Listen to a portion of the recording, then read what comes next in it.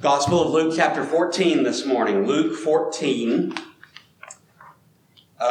We are going through the parables, and this morning we have tales of three feasts that we're going to look at. One of them is a real feast happening in real life. The other two are in story form, but they all teach us something that I think speaks to me at least, definitely, and hopefully will speak to you as well. Luke chapter 14, stand with me as we read from verses 1 through 14. This is God's word, and if you let it, it will change your life. One Sabbath, he went to dine at the house of a ruler of the Pharisees. They were watching him carefully. And behold, there was a man before him who had dropsy. And Jesus responded to the lawyers and Pharisees, saying, "Is it lawful to heal on the Sabbath or not?" They remained silent. Then he took him and healed him and sent him away. And he said to them, "Which of you, having a son or an ox that has fallen into a well on a Sabbath day, will not immediately pull him out?" And they could not reply to these things. Now he told a parable to those who were invited when he noticed how they chose the places of honor, saying to them, "When you're invited by someone to a wedding feast, do not sit down in a place of honor, lest someone more distinguished than you be invited by him. And he who invited you both will come and say to you, 'Give your place to this person.' And then you'll begin with shame to take the lowest place. But when you are invited, go and sit in the lowest place, so that when your host comes, he may say to you, 'Friend, move up higher.' Then you will be honored in the presence of all who sit at the table with you. For everyone who exalts himself will be humbled, and he who humbles himself will be exalted." He said also to the man who had invited him, "When you give a dinner or a banquet, do not invite your friends or your brothers or your relatives or rich neighbors, lest they also invite you in return and you be repaid. But when you give a feast, invite the poor, the crippled, the lame, the blind, and you will be blessed because they cannot repay you. For you will be repaid at the resurrection of the just." Pray with me. Father, you have spoken through your word. Apply that word to our hearts, to our speech, to our lives. May you speak just as loudly in the way that we live as you did in the way that your Son lived, and as you have through your scriptures. In Christ's name we pray. Amen. You may be seated. In our passage this morning, we find three feasts. The first is in a parable. It's real life happening in front of them, but it's the inspiration of the other two. Chapter 14, verse 1, look with me. One Sabbath, when he went to dine at the house of a ruler of the Pharisees, they were watching him carefully. Jesus journeyed across the countryside, and as he's going from town to town, village to village, he is often the guest in the home of others. It was proper protocol in that day that when there is a traveler, especially a traveling teacher, a traveling rabbi, a traveling minister, someone who is doing God's work but isn't just stationed in one place but is traveling around, it is customary in that day to open up your home, to share of the bounty of your table, to share the accommodations that you have, to provide a guest room for them to lay their head. That was basic hospitality. And so anytime Jesus would come into a city, he probably would have gotten tens, maybe in some places even 100 invitations to come dine with them in their home, to come sleep and rest in their guest room. This wasn't anything abnormal, but it was especially expected of more important people of the town. And so it often happens that as Jesus is going in and he's teaching and he's doing ministry, that one of the local leaders would say, "Hey, come stay with me." And this is where Jesus finds himself. Jesus is dining at the house of a ruler, and the eyes are on him because, well, they're always on Jesus. It's kind of hard not to notice. Unless you're Mary and Joseph and you lose the kid when he's 13, it's kind of hard not to notice when Jesus is or isn't around. I can't really say anything. I've about left a kid sometime. So sometimes, never mind, I won't get into that. The fact is, though, that as Jesus is traveling, he is often invited into homes, and he's invited into a home of a ruler of the Pharisees. This is not just your average, ordinary Pharisee. This was someone who was well respected in his community. And so invites him into his house. It's the Sabbath. But we don't just know that Jesus is a guest. It's not just one guest. It oftentimes is many guests. Sorry about that. And in this case, we have another guest. Look in verse 2. And behold, there was a man before him who had dropsy. Now, anybody know what dropsy is? I didn't. I had to look this up. Do what? Yeah. Dropsy is when someone leaves pencils and pens on the pulpit and I start throwing them around. That's dropsy. No. Dropsy, you might know it by a different medical name, edema. Y'all ever heard of that? Okay, so what basically happens sometimes is water accumulates in the body.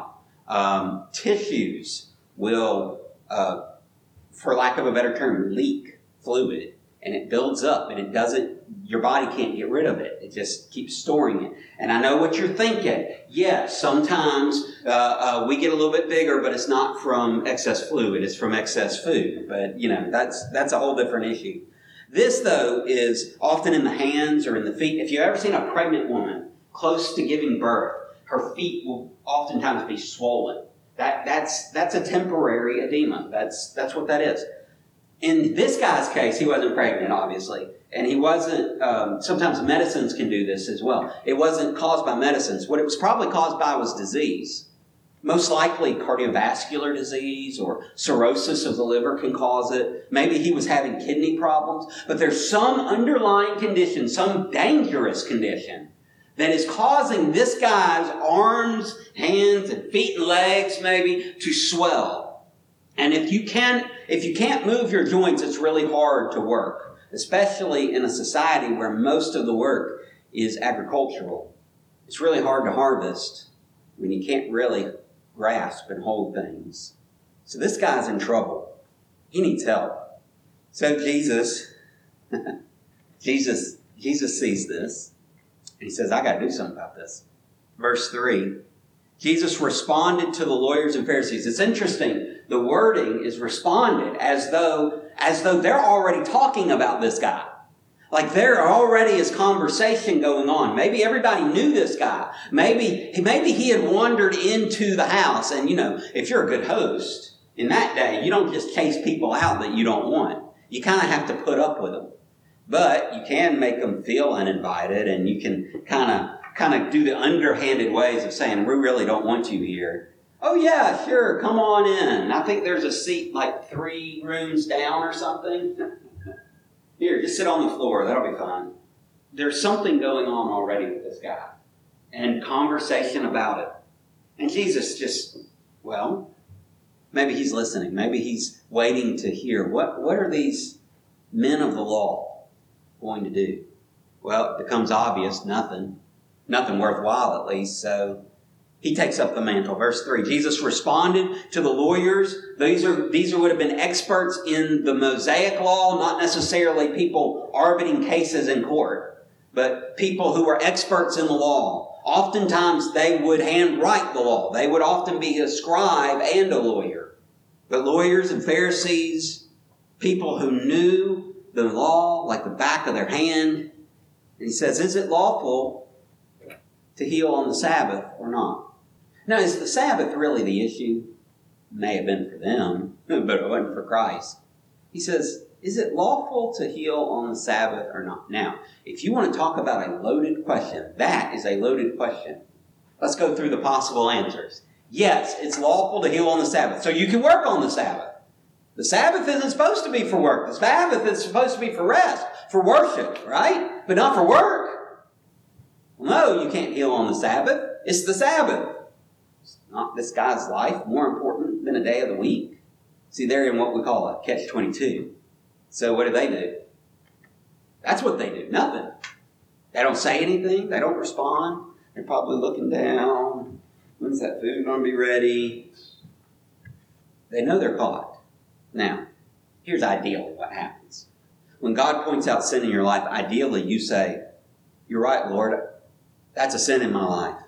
I confess it to you. Lord, help me get rid of it. Help me deal with it. Help me live better. That's the ideal. Not what they do. They just sit there quiet, don't say anything, He's got us, but we don't want to admit it. They remained silent, verse 4. Then he took him and healed him and sent him away. See, these leaders are more interested in a day than in a person. Almost sounds familiar. Someone who's more interested in some idea more than they are actually people. Like someone that says, I care about people, but doesn't really care about people. Just cares about people as long as they can use them for their own ends. Does that sound familiar? I'm getting a vision of a capital city in my mind. I can't avoid it. You see, the fact of the matter is that it is all too common for people to say things, oh, well, this matters to me, and then show you by their actions that it really doesn't.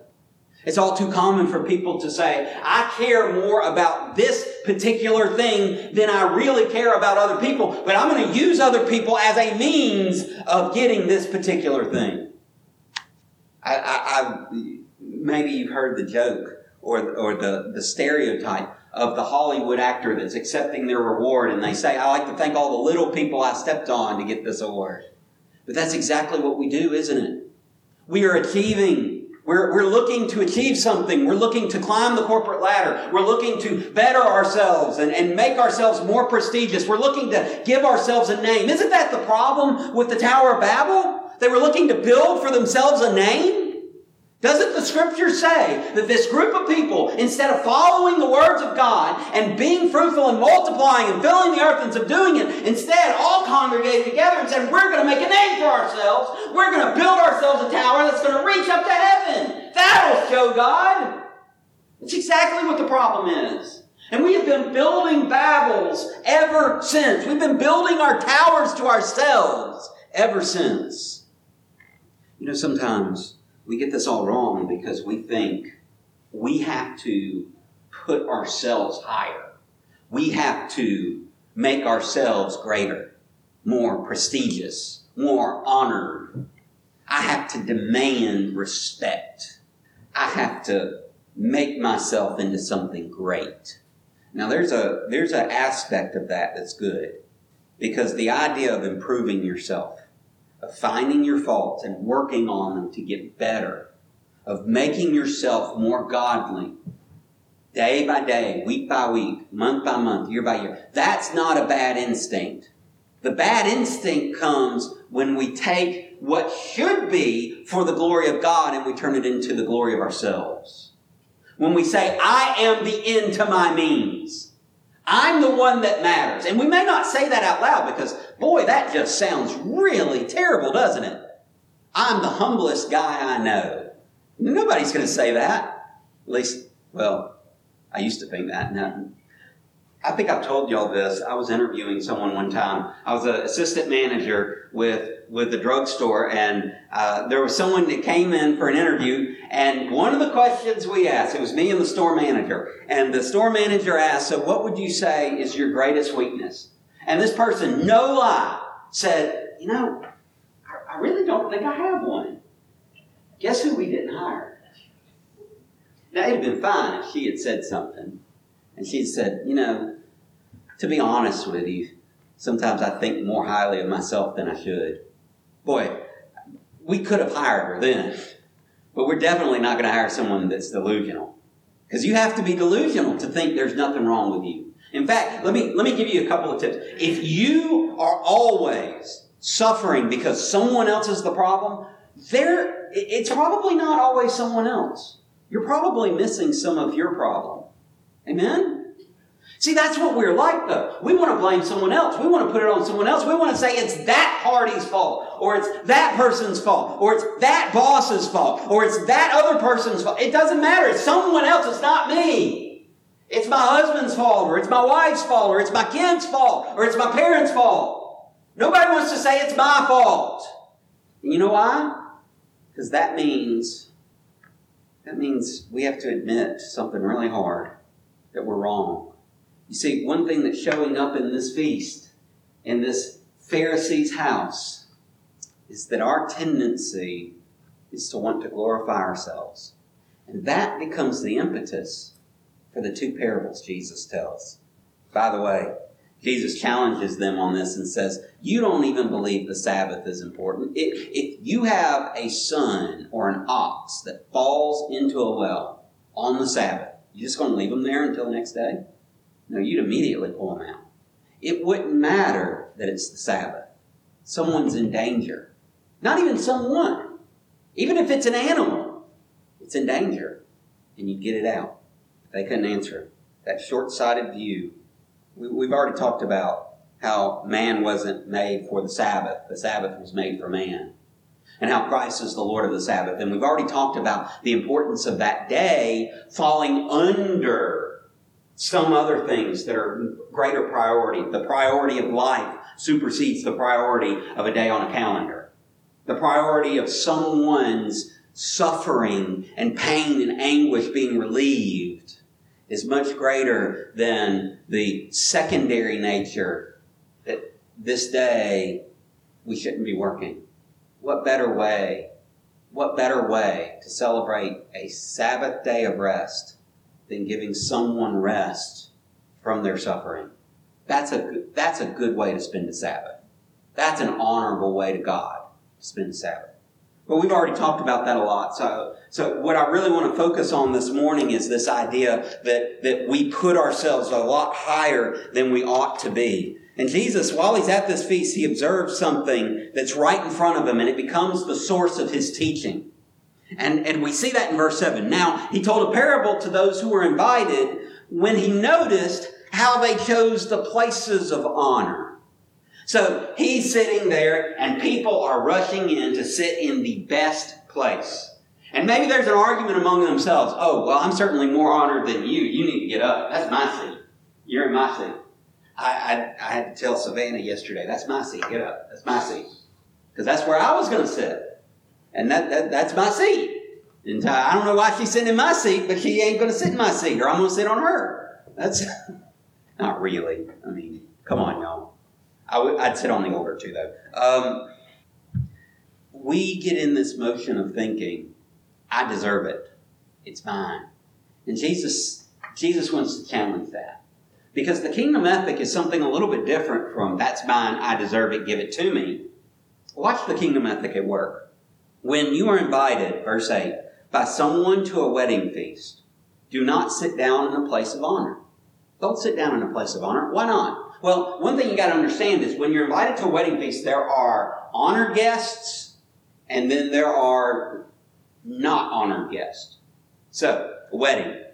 When Carrie and I walked the aisle and we got married, we had some guests that were very important. In fact, they were so important that they walked out not with me, because I was kind of standing up there while everybody else is walking, thinking, come on, hurry up, let's get to the bride, come on. Their bridesmaids, groomsmen. I can't talk this morning, I'm sorry. They're up there, the minister's standing up there with me, and all these guys and ladies are coming down. They sit the grandmothers and the mother and the father of the bride is coming down with her, but my father is sitting by my mom, and all that kind of stuff goes on, right? There are honored guests. There are people that are more important, and so they get their own place to sit. They sit on the front, or they stand on the stage. They have their own place just for them because of the honor that is being given to them in taking part of this event. But then there's other people. There's people that didn't even get invited that came. I mean, seriously, we had a bunch of friends show up that we didn't invite because, well, we thought we wouldn't have enough room if everybody came. And, of course, most folks didn't come, so we had tons of room. But they just showed up. None of them sat in the front row. None of them had an assigned seat. We didn't even know they were coming. They all, in fact, sat at the back. See, there are honored guests, and then there are guests that aren't as honored. When you go to a wedding feast, you don't sit on the front row. When you go to someone's wedding, you don't sit on the front row. When you walk into the reception afterwards, you don't sit at the table with all of the great decorations in the front of the room, right? Because that's not your place. You sit around the edges. You sit at one of the other tables. You sit somewhere else. You find another spot, right? These folks are trying to sit at the honored spot. They're trying to sit in the place of distinction. And Jesus says, don't do that. Sit in the lowest place. The reason is because, well, sometimes we need to think of ourselves a little bit less big. We need to deflate our heads a little bit. Let's see if we can put it. When I was in high school, or middle school rather, I was faced with an exciting possibility. My beloved Pittsburgh Steelers were going to the Super Bowl 30. And I was excited because the Steelers were 4-0 in Super Bowls. They had already beaten the Cowboys twice. These guys still coming back for more, but we've shown them before, we'll show them again, right? We've got that Blitzburg defense. We are all that in a bag of chips, and I was not afraid to tell everybody I knew about it. Because everybody else, for some reason, liked the Cowboys. I still can't figure that out. Bunch of clowns over there. I don't understand what the big appeal was for Dallas. I just don't. I'm sorry. If you're a Dallas Cowboy fan, I'll say some Hail Marys for you or something. I don't know. But I didn't get it. All I knew was that Pittsburgh was going to win. There was no question about it. And that was that. And I wasn't afraid to tell anybody and everybody. And tell them loud. And tell them a lot. And then that night, I want you to know, that night I cried myself to sleep. I didn't cry myself to sleep because of the loss. That wasn't even the bad part. It was knowing what I was going to face at school the next day. That's what made me cry.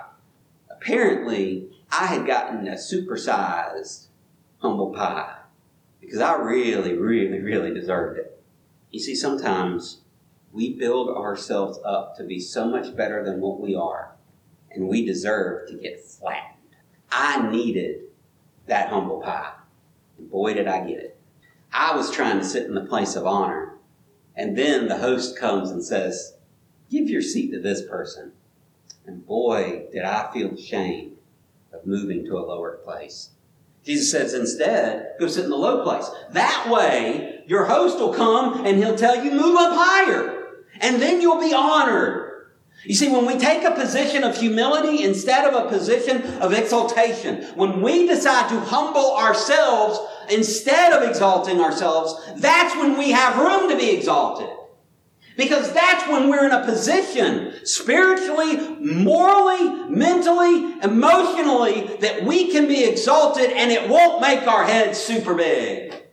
You see, when we think too highly of ourselves, we need to get deflated down. We need to be put lower so that we will learn the lessons, so that we can handle the exaltation, so we can handle the things that God actually wants to do with us. That's why you cannot come to the cross with your arms up high saying, look how great I am. I'm so glad to be here. You have to come groveling on your knees saying before God, I'm a wretched sinner. I don't deserve this. And the whole point of that is because God can't do anything with you until you're humble. He can't do anything. Don't go sit in the favorable place. Instead, take the low place. Now, I don't want to pretend to you that if you humble yourself, God will make you great. That's not what this is saying. But it always happens. It always happens that the person who humbles himself is exalted. In fact, that sounds like something that Jesus might have said. Maybe in Luke 14:11, where he said, for everyone who exalts himself will be humbled, and he who humbles himself will be exalted. Yeah, the whole point of this is that if you humble yourself, you free yourself to be exalted. Now, that's not the point. The point is not to be exalted. The point is to honor God. Period. Don't hear me saying that if you will just humble yourself today, that God will lift you up. Don't hear me say that. That's not the point. The point is to exalt Him, to magnify Him, to glorify Him, not to glorify us. And maybe that's why God has to teach us to love our neighbor as ourselves. Because He knows that if He doesn't teach us that, we never will. We'll only love ourselves. We've all had times where we've had our share of humble pie. And if you haven't, don't worry. I'm sure your pie is on the rack cooling right now as we speak. So here's the challenge. Am I going to take the place of honor, or am I going to take the place of humility? Will I allow myself to be the center of attention? Will I make myself the object of others' jealousy? Will I think of myself too highly? Will I allow my ego to grow 2 sizes bigger than my hat? Or will I humble myself? All of us want a pat on the back and an attaboy, especially men. Amen? We want respect. We want to be honored. Maybe instead of seeking after respect and honor, maybe we just need to humble ourselves. Instead of begging for the respect of our wives and our children and our peers, maybe we ought to just get on our knees and bring ourselves low and put ourselves in a position to be used by God as His servant. Christ challenges the guests of the feast. But then He turns to the host of the feast. Verse 12, He also said to the man who had invited Him, when you give a dinner or banquet, do not invite your friends or your brothers or your relatives or rich neighbors, lest they also invite you in return and you be repaid. He's saying, look, when you have a feast, don't just invite the good guests. Don't just invite the friends and the family. Don't just invite the rich folks or the highfalutin or the people who are important. Now, why would we do that? Why would we do that? Once again, the same issue is going on. I want to be number one. So I'm going to have the biggest and the best guests. I'm going to have the most important people so that I can be recognized. This may come as a surprise to you, but it is just as sinful to try to exalt yourself through your association with other people as it is to try to exalt yourself through your own efforts. In other words, to buddy up next to someone who's successful to make yourself look better. It's just as bad as trying to promote your own actions to make yourself look better. In both cases, you're only seeking your honor, your glory, your fame, your notoriety, your prestige. And God says, don't do that. Instead, verse 13, when you give a feast, invite the poor, the crippled, the lame, the blind. That means you got to get your hands dirty. Poor, crippled, lame, blind, those typically aren't the cleanest folks. They don't smell the best. They don't look the best. They certainly don't bring honor by their presence. And Jesus said, invite them because they can't repay you. It's not just this for that. It's not just a situation of, well, you do something good for me. You scratch my back, I'll scratch yours. It's here, let me serve you. Because when we do that, we are showing love to people that God loves. And we're doing so not seeking our own glory, but seeking His. That puts us in a perfect position to be exalted. Again, not the point, but it is a consequence. Just like doing bad things has bad consequences, doing good things have good consequences, and doing things like serving those who cannot repay you for the glory of God, that has good consequences. It's amazing. The more we try to lift up God, the more that we try to serve others in recognition of who He is and what He's done, the higher we find we can lift God up. And then we suddenly notice that when we look down, He is in the process of lifting us up as we are in the process of lifting Him up. It's not so that I will be great, so that He will be known as great. He already is great. I just want to help other people know that. And in the process, I become greater myself. Because it's as we're giving to God what is rightfully His, as we're serving Him, as we're honoring Him, that's when we put ourselves in the position for Him to honor us. James put it this way, humble yourselves before the Lord and He will exalt you. It's because you can be exalted, because you'll handle it right. Often the rich person is not the person who inherits money. It's the person who earns it. There are a few rich people that inherited, but most rich folks earn it. They work hard. That's spiritually, what James is saying is spiritually the same equivalent. When we put the effort into humbling ourselves, and boy is it an effort, we reap the rewards of God exalting us. Proverbs 29:23, one's pride will bring him low. Oh, pride goes before a fall, right? And the bigger they are, the harder they fall. Boy, did I learn that from Super Bowl 30. But he who is lowly in spirit will obtain honor. Another proverb that I read said, I'm trying to remember how it says it, don't seek to bring yourself before the king. Basically, it said, your talent, your skill will bring you for you. Do what you do well, but humble yourself.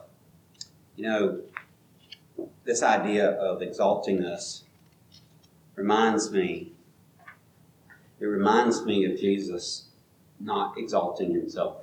In Philippians, Paul tells the Philippian church to have this mind among yourselves, which is yours in Christ Jesus, who, though he was in the form of God, though he is by his very nature and essence God himself, did not count equality with God as a thing to be grasped. He didn't look at being God as though it's something just to hang on to and say, hey, look at me, I'm God. Instead, verse 7 of Philippians 2 says, he emptied himself. He took the form of a servant, and being in human form, he humbled himself.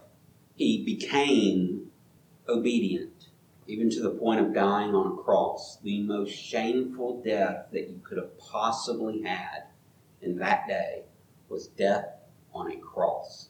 The law even cursed men who were hung on a tree. Christ is God. You don't get any more exalted than that. Yet he humbled himself. He took the form of a servant. He became obedient, even to death. And he did that so that if you will humble yourself and confess your sins before God, he will exalt you. He will cleanse you of your sin. He will make you right with him. No matter what the situation or our role in it, we must seek to humble ourselves, just like Christ did. Are you willing to humble yourself this morning? Are you willing to confess your sin and admit that you're not worthy of the honor that you've been seeking? Will you quit exalting yourself and trust Jesus? While we sing this song in just a moment, I'm going to invite you to come.